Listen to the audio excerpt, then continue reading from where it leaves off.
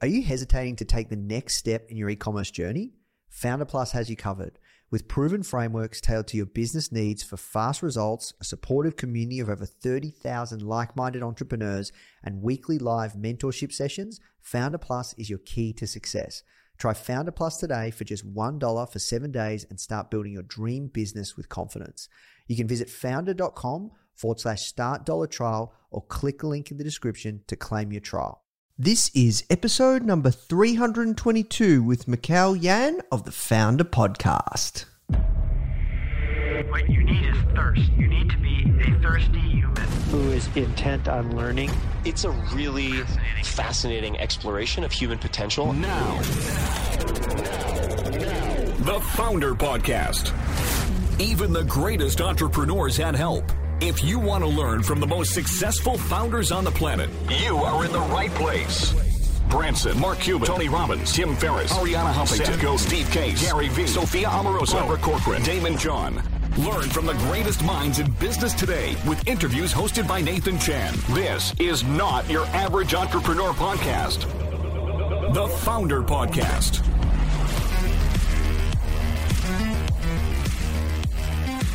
Hey guys, thank you so much for tuning in. Before we start today's episode, I just want to let you know that our goal at Founder is to help entrepreneurs succeed however we can by giving away high quality content in the form of interviews, blog posts, podcasts, YouTube videos, you name it. We put out so much content to help you.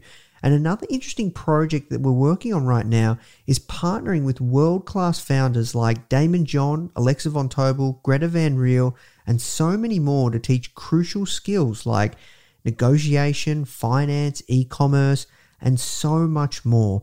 So if you'd like to get access to these free trainings with founders like this, which is 100% free, just go to founder.com/free. Okay, so now let's talk about today's episode.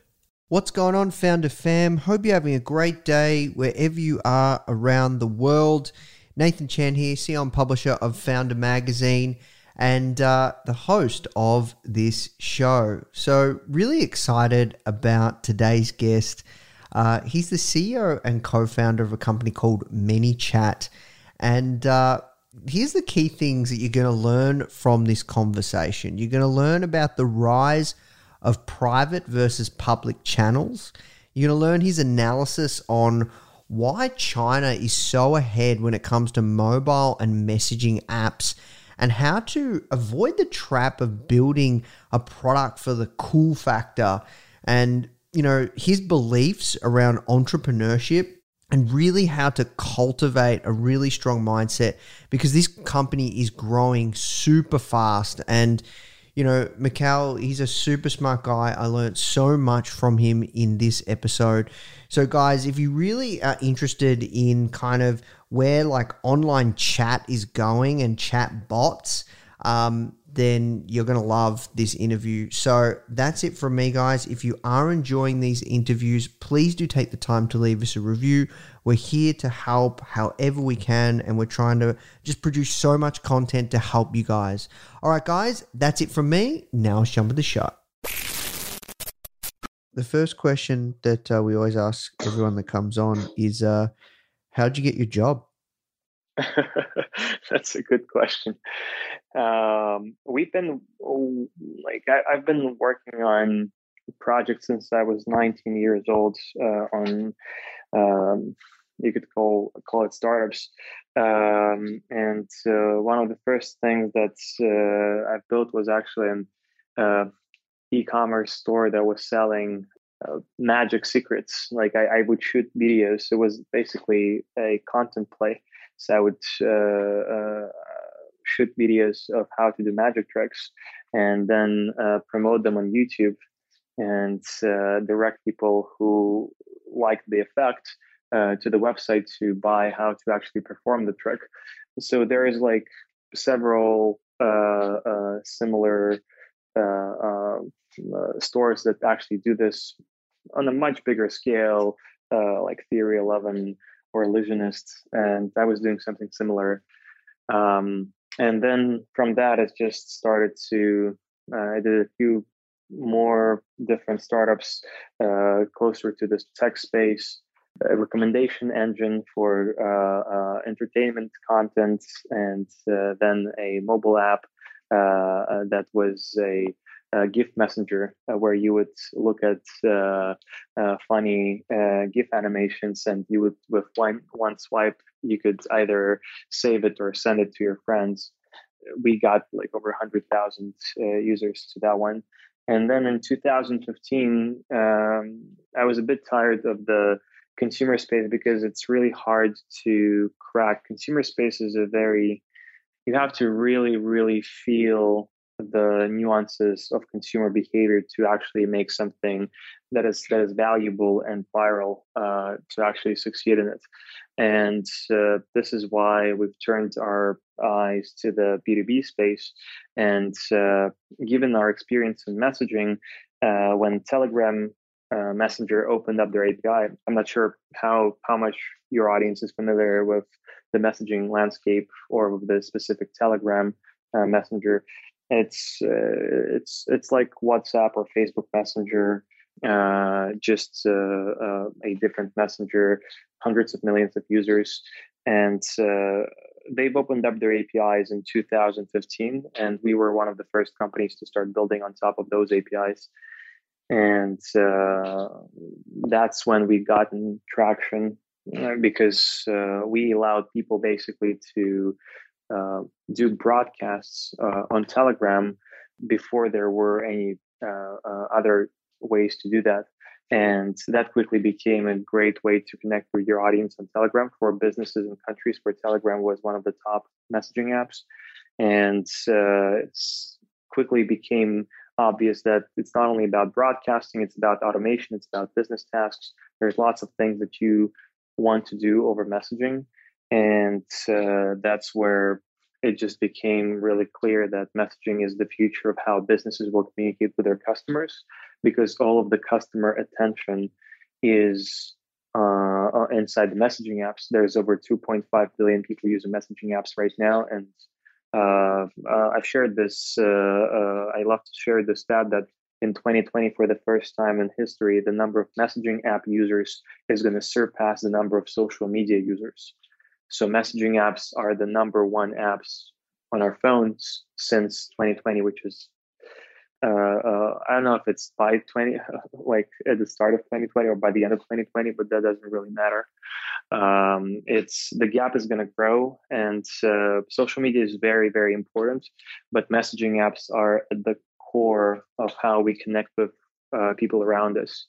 And even Mark himself has said a year ago that he believes that in time, private messaging networks are going to be even more important than the public ones.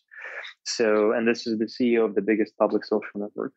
So this is why they're investing heavily in things like WhatsApp, Facebook Messenger, Instagram's direct messaging experience, etc., because it's just two parts of a very important experience: the public experience and the private experience. And the actual transactions are going to be happening in the private experience. Yeah, you see, I've seen some crazy stuff like in China, how like with WeChat and stuff like that. Are you guys like very inspired by that side of things? Of course, yes. I think China is just light years ahead of the Western world right now in terms of the adoption of messaging apps and the applications of this interface. And just in terms of, let's just take mobile commerce. Do you know what the US mobile commerce share compared to the overall e-commerce? So the mobile commerce share is 45% out of all commerce. So 45% mobile commerce, 55% desktop. That's where US is right now. China and like Asia Pacific in general is at 77%. Yeah, wow. That just shows you the drastic difference in how people consume content and just the actual sales that are happening on this medium. But US is actually on a specific, like as the rest of the world, everybody is moving towards mobile. So US actually is right now 45% mobile commerce. Uh, just in 2 years, in 2021, in a year actually, in 2021, the US is going to be 54% mobile commerce. And by 2023, US is going to be 60% mobile commerce. So it's a trend that's inevitable because mobile, like smartphones, became the most important device in our lives. And already right now, there is the number of web page views has just like in November 2019. So just a few months ago, for the first time in history, the mobile traffic has surpassed desktop traffic. So there were more mobile page views than desktop page views. And people were talking about the mobile revolution for like 10 years now. And every year is the year of mobile. But like this is actually the first time that mobile has surpassed desktop in terms of page views. And in a year, it's going to surpass desktop in terms of actual sales. And this will make mobile the default platform. And if mobile is a default platform, and like people have to talk about, we need a mobile optimized website. No, you don't need to think about mobile optimized. You should be starting with mobile because mobile is the default. Mobile is the majority of the traffic. It's the majority of the sales. So you should be optimizing your website for desktop because you started with mobile because that's the biggest and the number one experience that you should care about. And when this happens and when you realize these stats, then the question that businesses should be asking themselves is, how do we communicate with our customers on mobile? What is going to be the way that we talk to our customers through this, the most important medium? And the answer is, sure, email is great, but email is not going to be enough for mobile. Voice, people do not like a voice if you look at the stats and if you look at the preferences. Actually, the way that businesses are going to be communicating with people on mobile is going to be the same way that people communicate with themselves on mobile, because that's what usually happens. Businesses always follow the way that people communicate with each other. That's how businesses start to communicate with people. So you have millions of people who are using email to connect with each other, and that's how you get email marketing. You have hundreds of millions of people, billions of people who use social media to connect with each other. You have social media marketing. Now you have billions of people who are using messaging apps. You're going to have messaging app marketing because that's where the attention is. So yeah, this is we're definitely inspired by what's happening in Asia. Asia has just leapfrogged credit cards and leapfrogged email. And that's why there's such a high adoption of mobile apps, of mobile commerce. And this is how we're going to be, I think it's going to be unfolding the rest of the world. The market is going to unfold in the rest of the world. Interesting. So, look, very familiar with ManyChat. I would see you guys as the market leader in this space. We were a customer years ago with you guys. To be honest, we've never kind of doubled down on trying to actively build our ManyChat list or anything like that. However, I'm curious, like, you started in 2015. What have you been strategically doing just from a business side that people can learn from to kind of take this market? So I think one of the number one things that we've learned is that if you want to build a self-serve product, and a lot of people who are just around the world and want to go after the world, it's going to be really hard to build a sales motion if you're not based in the US or if your sales team is not based in the US. So a lot of people start out trying to build a self-serve product. And when you're doing that, you have to be really, really product obsessed. You have to really nail the experience for the customer, understand their needs, understand why they would use your product, and how to deliver that experience and how to solve their problems. So in the initial stages when we were just starting, it was just me and that co-founder in 2015. We had a problem ourselves that we were trying to solve. And I think that's one of the best ways to build a product is when you have the problem yourself, because it makes making product decisions much easier and much faster, and you have much more precision.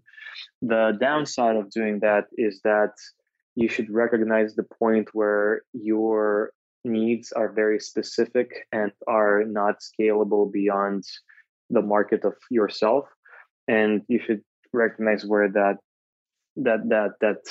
line is, and then start to talk to the rest of the market just to understand where are those similarities in the problem that people are having, and then build a solution for that. We were focused on business problems right away. I think that was one of the key differentiators of ManyChat from the rest of the market. Everybody was trying to build chatbot platforms, AI platforms, etc., whatever would get either investor interest or press coverage. We were, from the get-go, we were building a communication platform that helped businesses do great marketing and drive business results. And this is why we've actually came up with a term messenger marketing, and then started to talk about it more and more. So I think being focused on, if you're self-serve, being focused on the product first and foremost means being focused on the customer. So really, really understanding what that pain is and how you're solving it, and then making the best possible product for that. And if you're building for businesses, then a even more specific question would be actually understanding the actual business outcomes that you're trying to drive, and building for that. I think a lot of companies and a lot of startups get into the trap of trying to build something cool, something that is exciting in the short term, but something that doesn't generate retention in terms of business results and engagement. And that's a trap, because you can get excitement, but that will generate a false positive result for you. You can even get some growth, but then the hype is gonna die down, and then you're gonna be in not in the best place to be. So there's lots of, in consumer space, it's much more prevalent. There are all these apps that just went viral and then went bust, like the infamous Yo app or Secret or Yik Yak, etc. And I think in the business space, there's also these types of things happen when something gets very, very exciting and people jump on the bandwagon, and then if it doesn't deliver actual sustainable business results, then that's not going to be something that creates a long-term company that's growing. Yeah, I agree. So talk to me, when did you move to the Bay Area? Where are you originally from? So I'm originally from Moscow. My parents are coming from China and Armenia and Moldova. There's my family comes from all over the place, all over the globe. We moved to Bay Area in 2014, and we got into a program called 500 Startups. And that was really, really a great experience for us, since if you're outside the Silicon Valley area and network, it's hard to get inside. It's hard to start building out those contacts and build that credibility and raise money, etc. 500 Startups and other accelerators like Y Combinator are actually very helpful in getting these young companies into the space, into the network, educating them, mentoring them, and then providing them with an opportunity to raise money at the demo day. Actually, when we were raising money at demo day, we got a lot of interest because chatbots in 2016, they were like all the rage was about chatbots, and we got a lot of attention. And when those investors started asking questions, they were all asking questions about artificial intelligence, natural language processing, and all the other really important technologies, but for the wrong reasons, because they were asking those questions mostly because of the amount of press coverage that those technologies were getting right now in TechCrunch. And we were really honest because we didn't want to build relationships with people who didn't understand what we were doing. So we were saying that we were building a communication technology. It's not about at this point, it's not about heavy investment in that technology, and it's more about helping businesses leverage a new communication channel, which is messaging apps and chat. And that's when like their interest was very much cooled off. We got about 40 people to either decline to invest or just ghost and stop responding to emails, or just make requests that were silly in terms of the data information requests. And we decided to bootstrap at that point. But by the end of the summer, in just a few months, actually, one of the funds understood the vision and decided to invest. And that's how we raised our seed round. We were able to scale the team from 3 people to 9 people at that point. And that's what allowed us to build the product and actually get to profitability. Since that, we've been able to improve on the product very much, get to over 1 million Facebook pages connected to the platform, in over 190 countries, so basically the whole world, and recently raised the Series A from Bessemer, which is one of the oldest and most experienced funds in the Valley. So very fortunate to like have done that, but that wasn't like all that bright and sunny when we were just starting out. So one of the other lessons that I would share is that when you're starting out, that's everybody's talking about the Death Valley and like how everything is, how every company is by default dead. That's one of the sayings that Paul Graham has mentioned. Like, are you default dead or are you default alive? And by default alive, it means that if nothing, like basically your operation is profitable. So that means that by default, you're going to stay alive and everything is going to be good. Maybe you're not growing as fast as you want to be growing, but like you're not going to die. And every startup by definition at the start is default dead. So you're not generating revenue and there is a limited amount of resources that you have. So you have to really work fast to get to a point where you're actually default alive. So the advice would be to believe in yourself and to it sounds cheesy and like or obvious, but it's actually it was a really important lesson that when you're starting something new, a company in a space, or usually it's something that's not been done before, or you have like people who are you're competing against, you really have to have that level of belief in yourself and your team to have a chance to succeed. Because if you don't, then the chance that was already slim becomes zero. So it's really important to foster that belief. And it's not something that you should wait for. One of the biggest lessons that I think came out of this is that that belief is it's basically a state of mind. It's a decision that you make mentally and emotionally that you're going to find a way.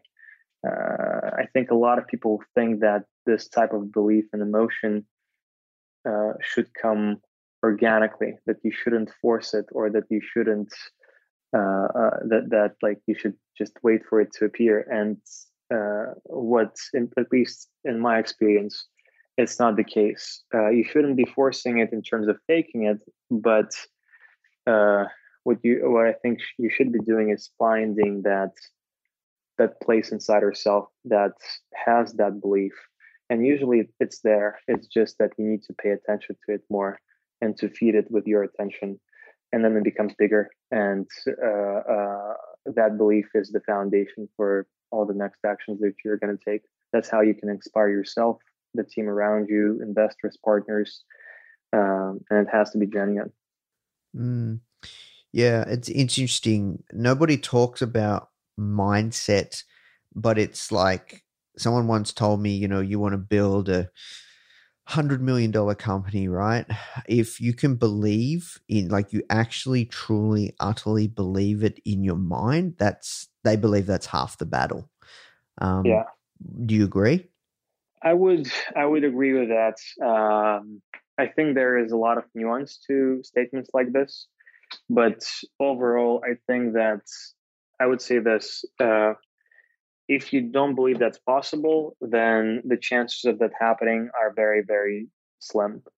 And whatever, like, you might not be like thinking about 100 million or a billion right away, but you should be thinking about the next step that you should be taking, and you should believe that it's possible and that you're doing you might not be sure 100%, but if you don't believe in what you're doing, then just imagine like going out and talking to investors, talking to partners, talking to employees, and getting them to believe. Like, belief is contagious. So if you want to hire the best employees, if you want to get the best investors, you should be able to ignite that belief in them. And that's basically impossible to do if you don't have that belief yourself, or you're lying to them. And if you're lying to them, that's not a good place to be, because that's not like, that's not how you want to, that's not the culture that you want to build, and that's not the foundation of the relationships that you want to be building. So the question would be, I think it's a great question to ask yourself: if you don't have that belief for some reason, or if that strength of that belief is not that high, the question would be why, and then working through those objections and facing those fears or insecurities that you have. And everybody like goes through that. Like, even look at Facebook, like they're a $500 billion company that is like facing antitrust lawsuits from everybody, etc. And like, you're never going to be truly independent of the circumstances and of the environment. And you're never going to be like in a position where it's like 100% you control everything. There's always going to be things that are coming at you. So the question is, like, do you have that intention inside yourself, and do you have that view that there's going to be like whatever's going to happen is going to happen, but like nobody knows the future, and it's your job as a leader to focus on the future that is the most positive for all the stakeholders involved. So for the company, for your employees, for your investors, for your customers, for the communities that you're serving, and etc. As Business Roundtable has put it, they've changed the purpose of the corporation. So they went from saying that the purpose of the corporation is value for the shareholders to value for all stakeholders. And I think that's very smart, because value for shareholders doesn't build sustainable businesses, to be honest. You're optimizing for the short term a lot of the time. Anyway, I think we've gone a bit meta here, but I think it's very important having that. It's not just like, if you read, I think Sam Altman from Y Combinator also mentioned it in his like rules of success or something. One of the things that he mentioned, like I think like a second point that he made is like almost like over like the excessive self-belief, and that could drive, like, you should know where, like, when to stop that, because if you have too much of it, then you stop asking questions and you have an arrogant position, which will actually lead you into trouble because you're not making sense of the outside signals. And that's how you get into trouble, being like having too much belief in your own vision and just going into a wall because the market doesn't need what you're selling or whatever. But that said, you shouldn't have too little of it, because if you have too little, then you will not be able to get out of bed and inspire your team and investors and partners to go and build something great. So, and that's a very that's people think that, again, it should come organically. That's a skill. Like getting into that emotional state, getting into that mental state, that's a skill. And I think it's very important for leaders to learn that. And it shouldn't be fake. It should be something that you can tap into. How do you cultivate that skill from your experience? Cultivate it, refine it, champion it, work on it. So how do you cultivate, let's go from the other way. How do you cultivate doubt? The way you cultivate doubt is usually by asking and by focusing on all the things that could go wrong. And you can create more doubt by asking more of those questions and by imagining more negative scenarios and by basically taking your attention, pouring it into those types of possibilities. So to create confidence and to create the belief that we're talking about here, one of the things that one can do is actually to think about all the things that could be done to actually achieve the goal and to make it work and to find a way, etc. It's not something that you should, again, the wrong way to think about this is that, oh, I shouldn't pay attention to all the risks. No, you should be paying attention to all the risks, but you shouldn't be overpaying attention to all the risks and underpaying all the positive things that can happen. I think one of the actual actionable things that people could do is actually to spend more time thinking about the good outcomes that can happen and imagining how they can achieve them. Not fantasizing, but actually setting up an action plan on how to go about them. And underneath all of that, there is something of a decision that you're making inside yourself. And that decision is by basically adopting an attitude of there is a way. Because if you're adopting an attitude, there is no way, then that's what you're basically cutting off yourself from your creativity. So it doesn't make sense for a business leader or for any leader to adopt a way that, oh, this is impossible. And if you adopt the attitude, this is possible, then a lot of really great ideas start to pop into your head. Attitude changes a lot of things. Like the famous example is I think it's like 100-meter record or something. And if I remember correctly, I don't know the actual number, but it doesn't really matter. The fact is, there was a record of let's say 10 seconds, and the 4-minute mile, right? The 4-minute mile, that could be it. So we can the idea is that at some point nobody in the world has done it, and it seemed impossible. And then one person does it, and then all of a sudden, 30 other college kids around the world just do it, just in the same year or in the year following that. Once that mental barrier gets broken, then all of a sudden everybody allows themselves and their bodies and their minds to actually achieve something more than they've allowed themselves prior to that. So why wait for somebody to beat that record if that could be you? And to do that, you have to break that ceiling, that glass ceiling within yourself, without waiting for somebody else to do it. And the way you do that is you make a decision. You make a decision that this is possible and I'm going to do it. And nobody knows. Like people ask me, but what if it is impossible? Then you're not going to do it. But it's your job to make that decision that it is possible and go after it. And if it's not possible, so be it. Maybe somebody else will do it. Maybe like it's not the right time. It's not the right people. Maybe like all of the things that can happen. But the attitude that you go into that action and into that into achieving that, it's possible, and I'm going to do it. And there's no doubt behind those words. You can imagine yourself. I don't know how much like you are into like UFC fights or anything. Like it's just imagine like, or let's take boxing, might be more relatable to everybody around the world.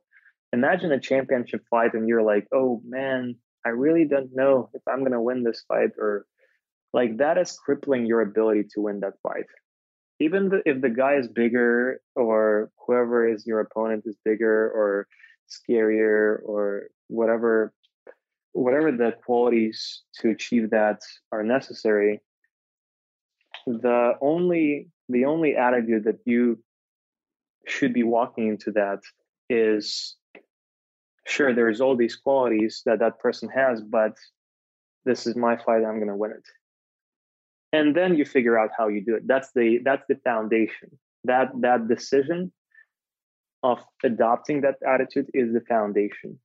And then afterwards, you take a realistic look at all the things that are happening. It's not about being like not paying attention to all the differences that are. It's about adopting the attitude, and then being realistic about what's happening.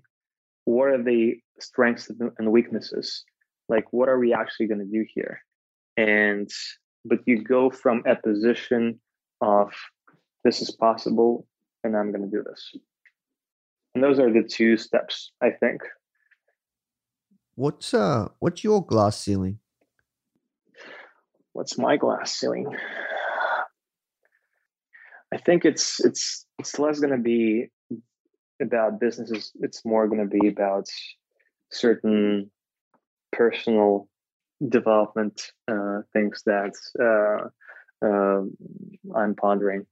So I think if we're talking about business, then for ManyChat, there's lots of milestones that we will need to achieve.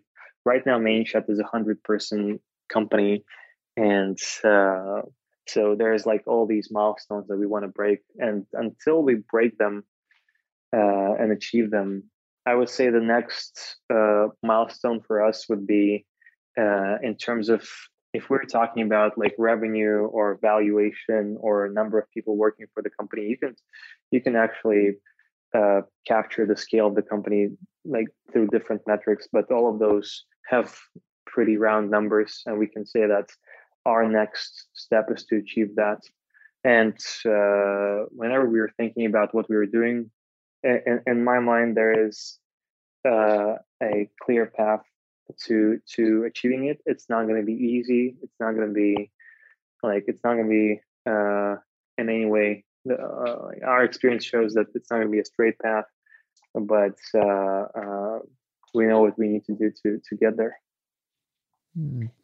I'm curious, just switching gears because we have to work towards wrapping up. But yeah, thanks for being so open and honest around mindset, because I think it's so key. Like I think it's a very, very important thing that people don't talk about because it's not sexy. You know, people want to hear the latest tactics, hacks, and I'm sure you could share many on like when it comes to messenger marketing. For sure. But I'd like to switch gears just from the mindset piece and really talk about kind of the future of ManyChat. What's exciting? Like I look, we've actually interviewed the founder of Drift, one of the founders of Drift, one of the founders of Intercom, on the whole conversational piece. That's kind of, in-app, as in-app tools. Is that a space you guys are looking to move into? Are you looking to move into, or stay purely, on Facebook Messenger or WhatsApp, or like, talk to me, what's the future for you guys? Yeah, that's a great question. First of all, like two of the founders of Intercom are actually our angel investors. So there you go.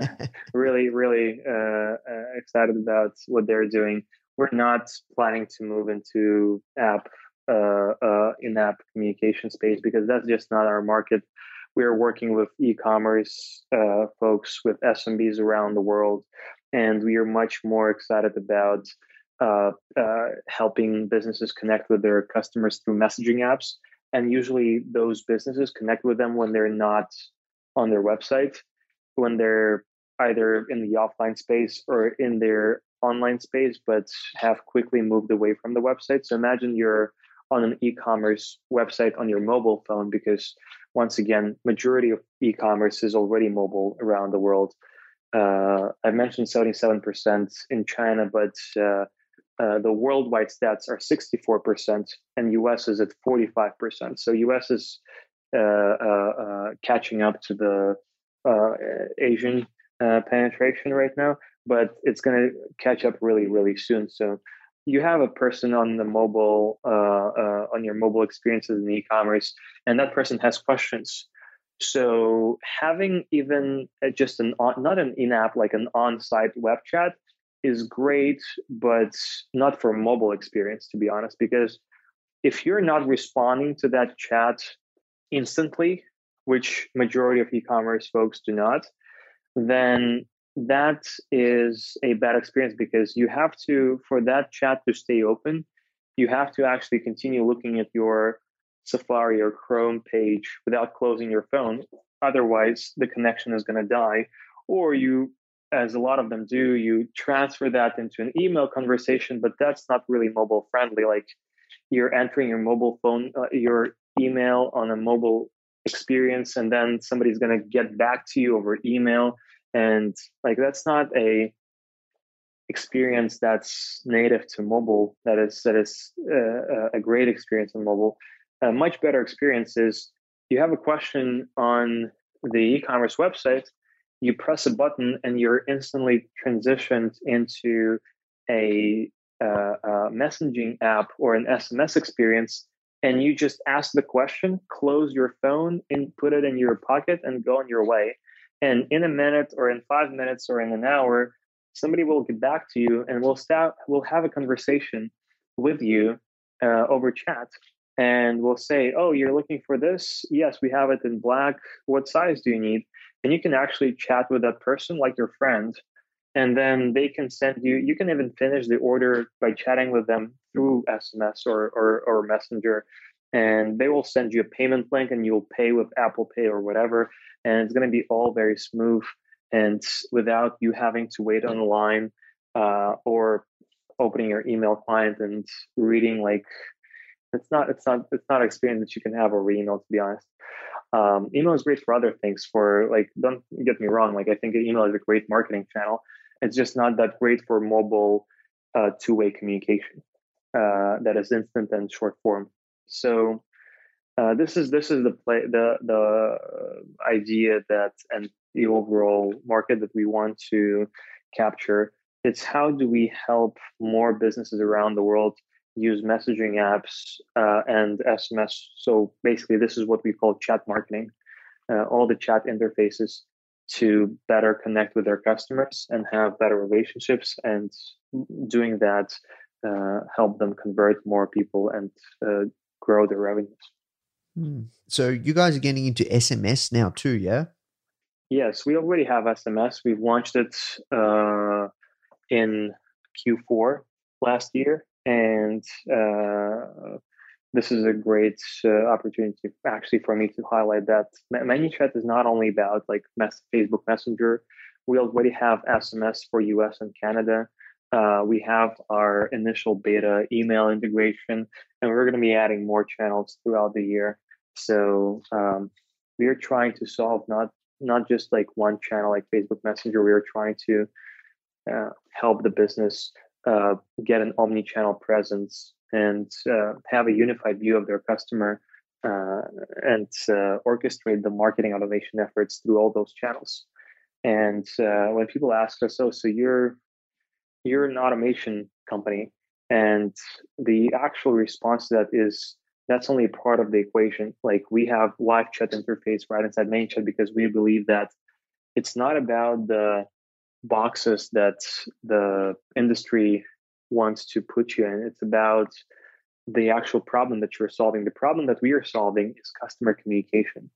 So some of it might be automated, some of it might be manual. Sometimes it makes sense to qualify the lead by asking questions, do that automatically. But if that person qualifies, then to transfer that person to a salesperson as soon as possible to have a manual live chat. And ManyChat supports that for channels like Facebook Messenger and SMS. Yeah, it's really interesting. I've noticed an increase in and also usage and push towards SMS. You see a lot of influencers now, they say, text me, and they use a tool, I don't know, it's called Superphone. And I've seen so people text and then they get added to their text messaging service. Yes. So yeah, no, it's really, really interesting. I think the challenge, even for myself as a potential and right now we're a customer of yours, is okay. We use Maropost to do all our email marketing. They've just bolted on SMS. Who do we use? Do we use ManyChat or do we use Maropost? And how do we make it all interconnect and it's seamless, like you said, that omni-channel? Yes. So my response would be biased, but I would suggest using ManyChat. The question is, what types of you should look at the more objective answer would be you should really assess your needs in terms of the features that you're looking to utilize. And so, for example, ManyChat is the best at messenger marketing, is really great at SMS marketing. And I think actually at SMS marketing, we're one of the, if not the first company to actually create interactive SMS inside the Flow Builder. And so it's not just about just broadcasts or live chat or even triggered automation. It's about actually setting up those interactive scenarios inside SMS, which are really great for situations where you have abandoned cart, for example. The person could have abandoned that cart for 5 different reasons. And instead of just sending them a coupon, you could actually ask them and say, hey, by the way, why did you leave your cart? Was there a problem with the connection? Did you just forget it? Do you need a discount? Is there not the right color or size? Or is the shipping too slow? What is the reason? And when the person basically specifies the reason, you can actually help them by giving them a discount or setting up a notification for them to say, hey, we'll just ping you when the right size or color is in stock. Or if they're having trouble with shipping, you can say hey, here's a discount for expedited shipping if you need it faster. So you could actually customize that and close much more of those sales by using an interactive SMS solution. And that's why we are so excited about providing that option for our customers. But for example, if you're looking for the best-in-class email marketing platform, right now at this moment, ManyChat, I'll be frank, we're not the best email marketing platform right now. We are going to be in a few months once we deliver all the product updates that we are planning. But that's how I would think about making this decision. I would just think about what's the most important and try and either orchestrate it or use one platform and then wait for all the features to be rolled out. But this is one of the things, I get where you're coming from. This is one of the things that we're also really excited about. And this is what we want to solve. We want to basically take your 3-4 customer communication platforms that you're using and just build you an all-in-one solution so that you have a unified view of the customer. Yeah, no, it makes sense. And it makes sense from helping the customer because there are so many tools that do this and facilitate this. like, on the SMS side, we use Twilio now that I but I want to actually set up ManyChat and text and all that kind of stuff as well. But it's one of those difficult things where it's just so many tools. But then on the business side for you, it makes smart sense. Like for us at Foundr, as an example, we look to essentially bolt on other ways, like other services or products, in ways that we can help facilitate a founder's growth. It's not just content. It's not just online courses. It's not just magazines or books. It can be one-on-one mentorship. It can be some SaaS tools. I don't know what they are, but it makes sense that if you have a customer base or a community, you want to solve their problems in many different ways around one singular focus. Yeah, agreed.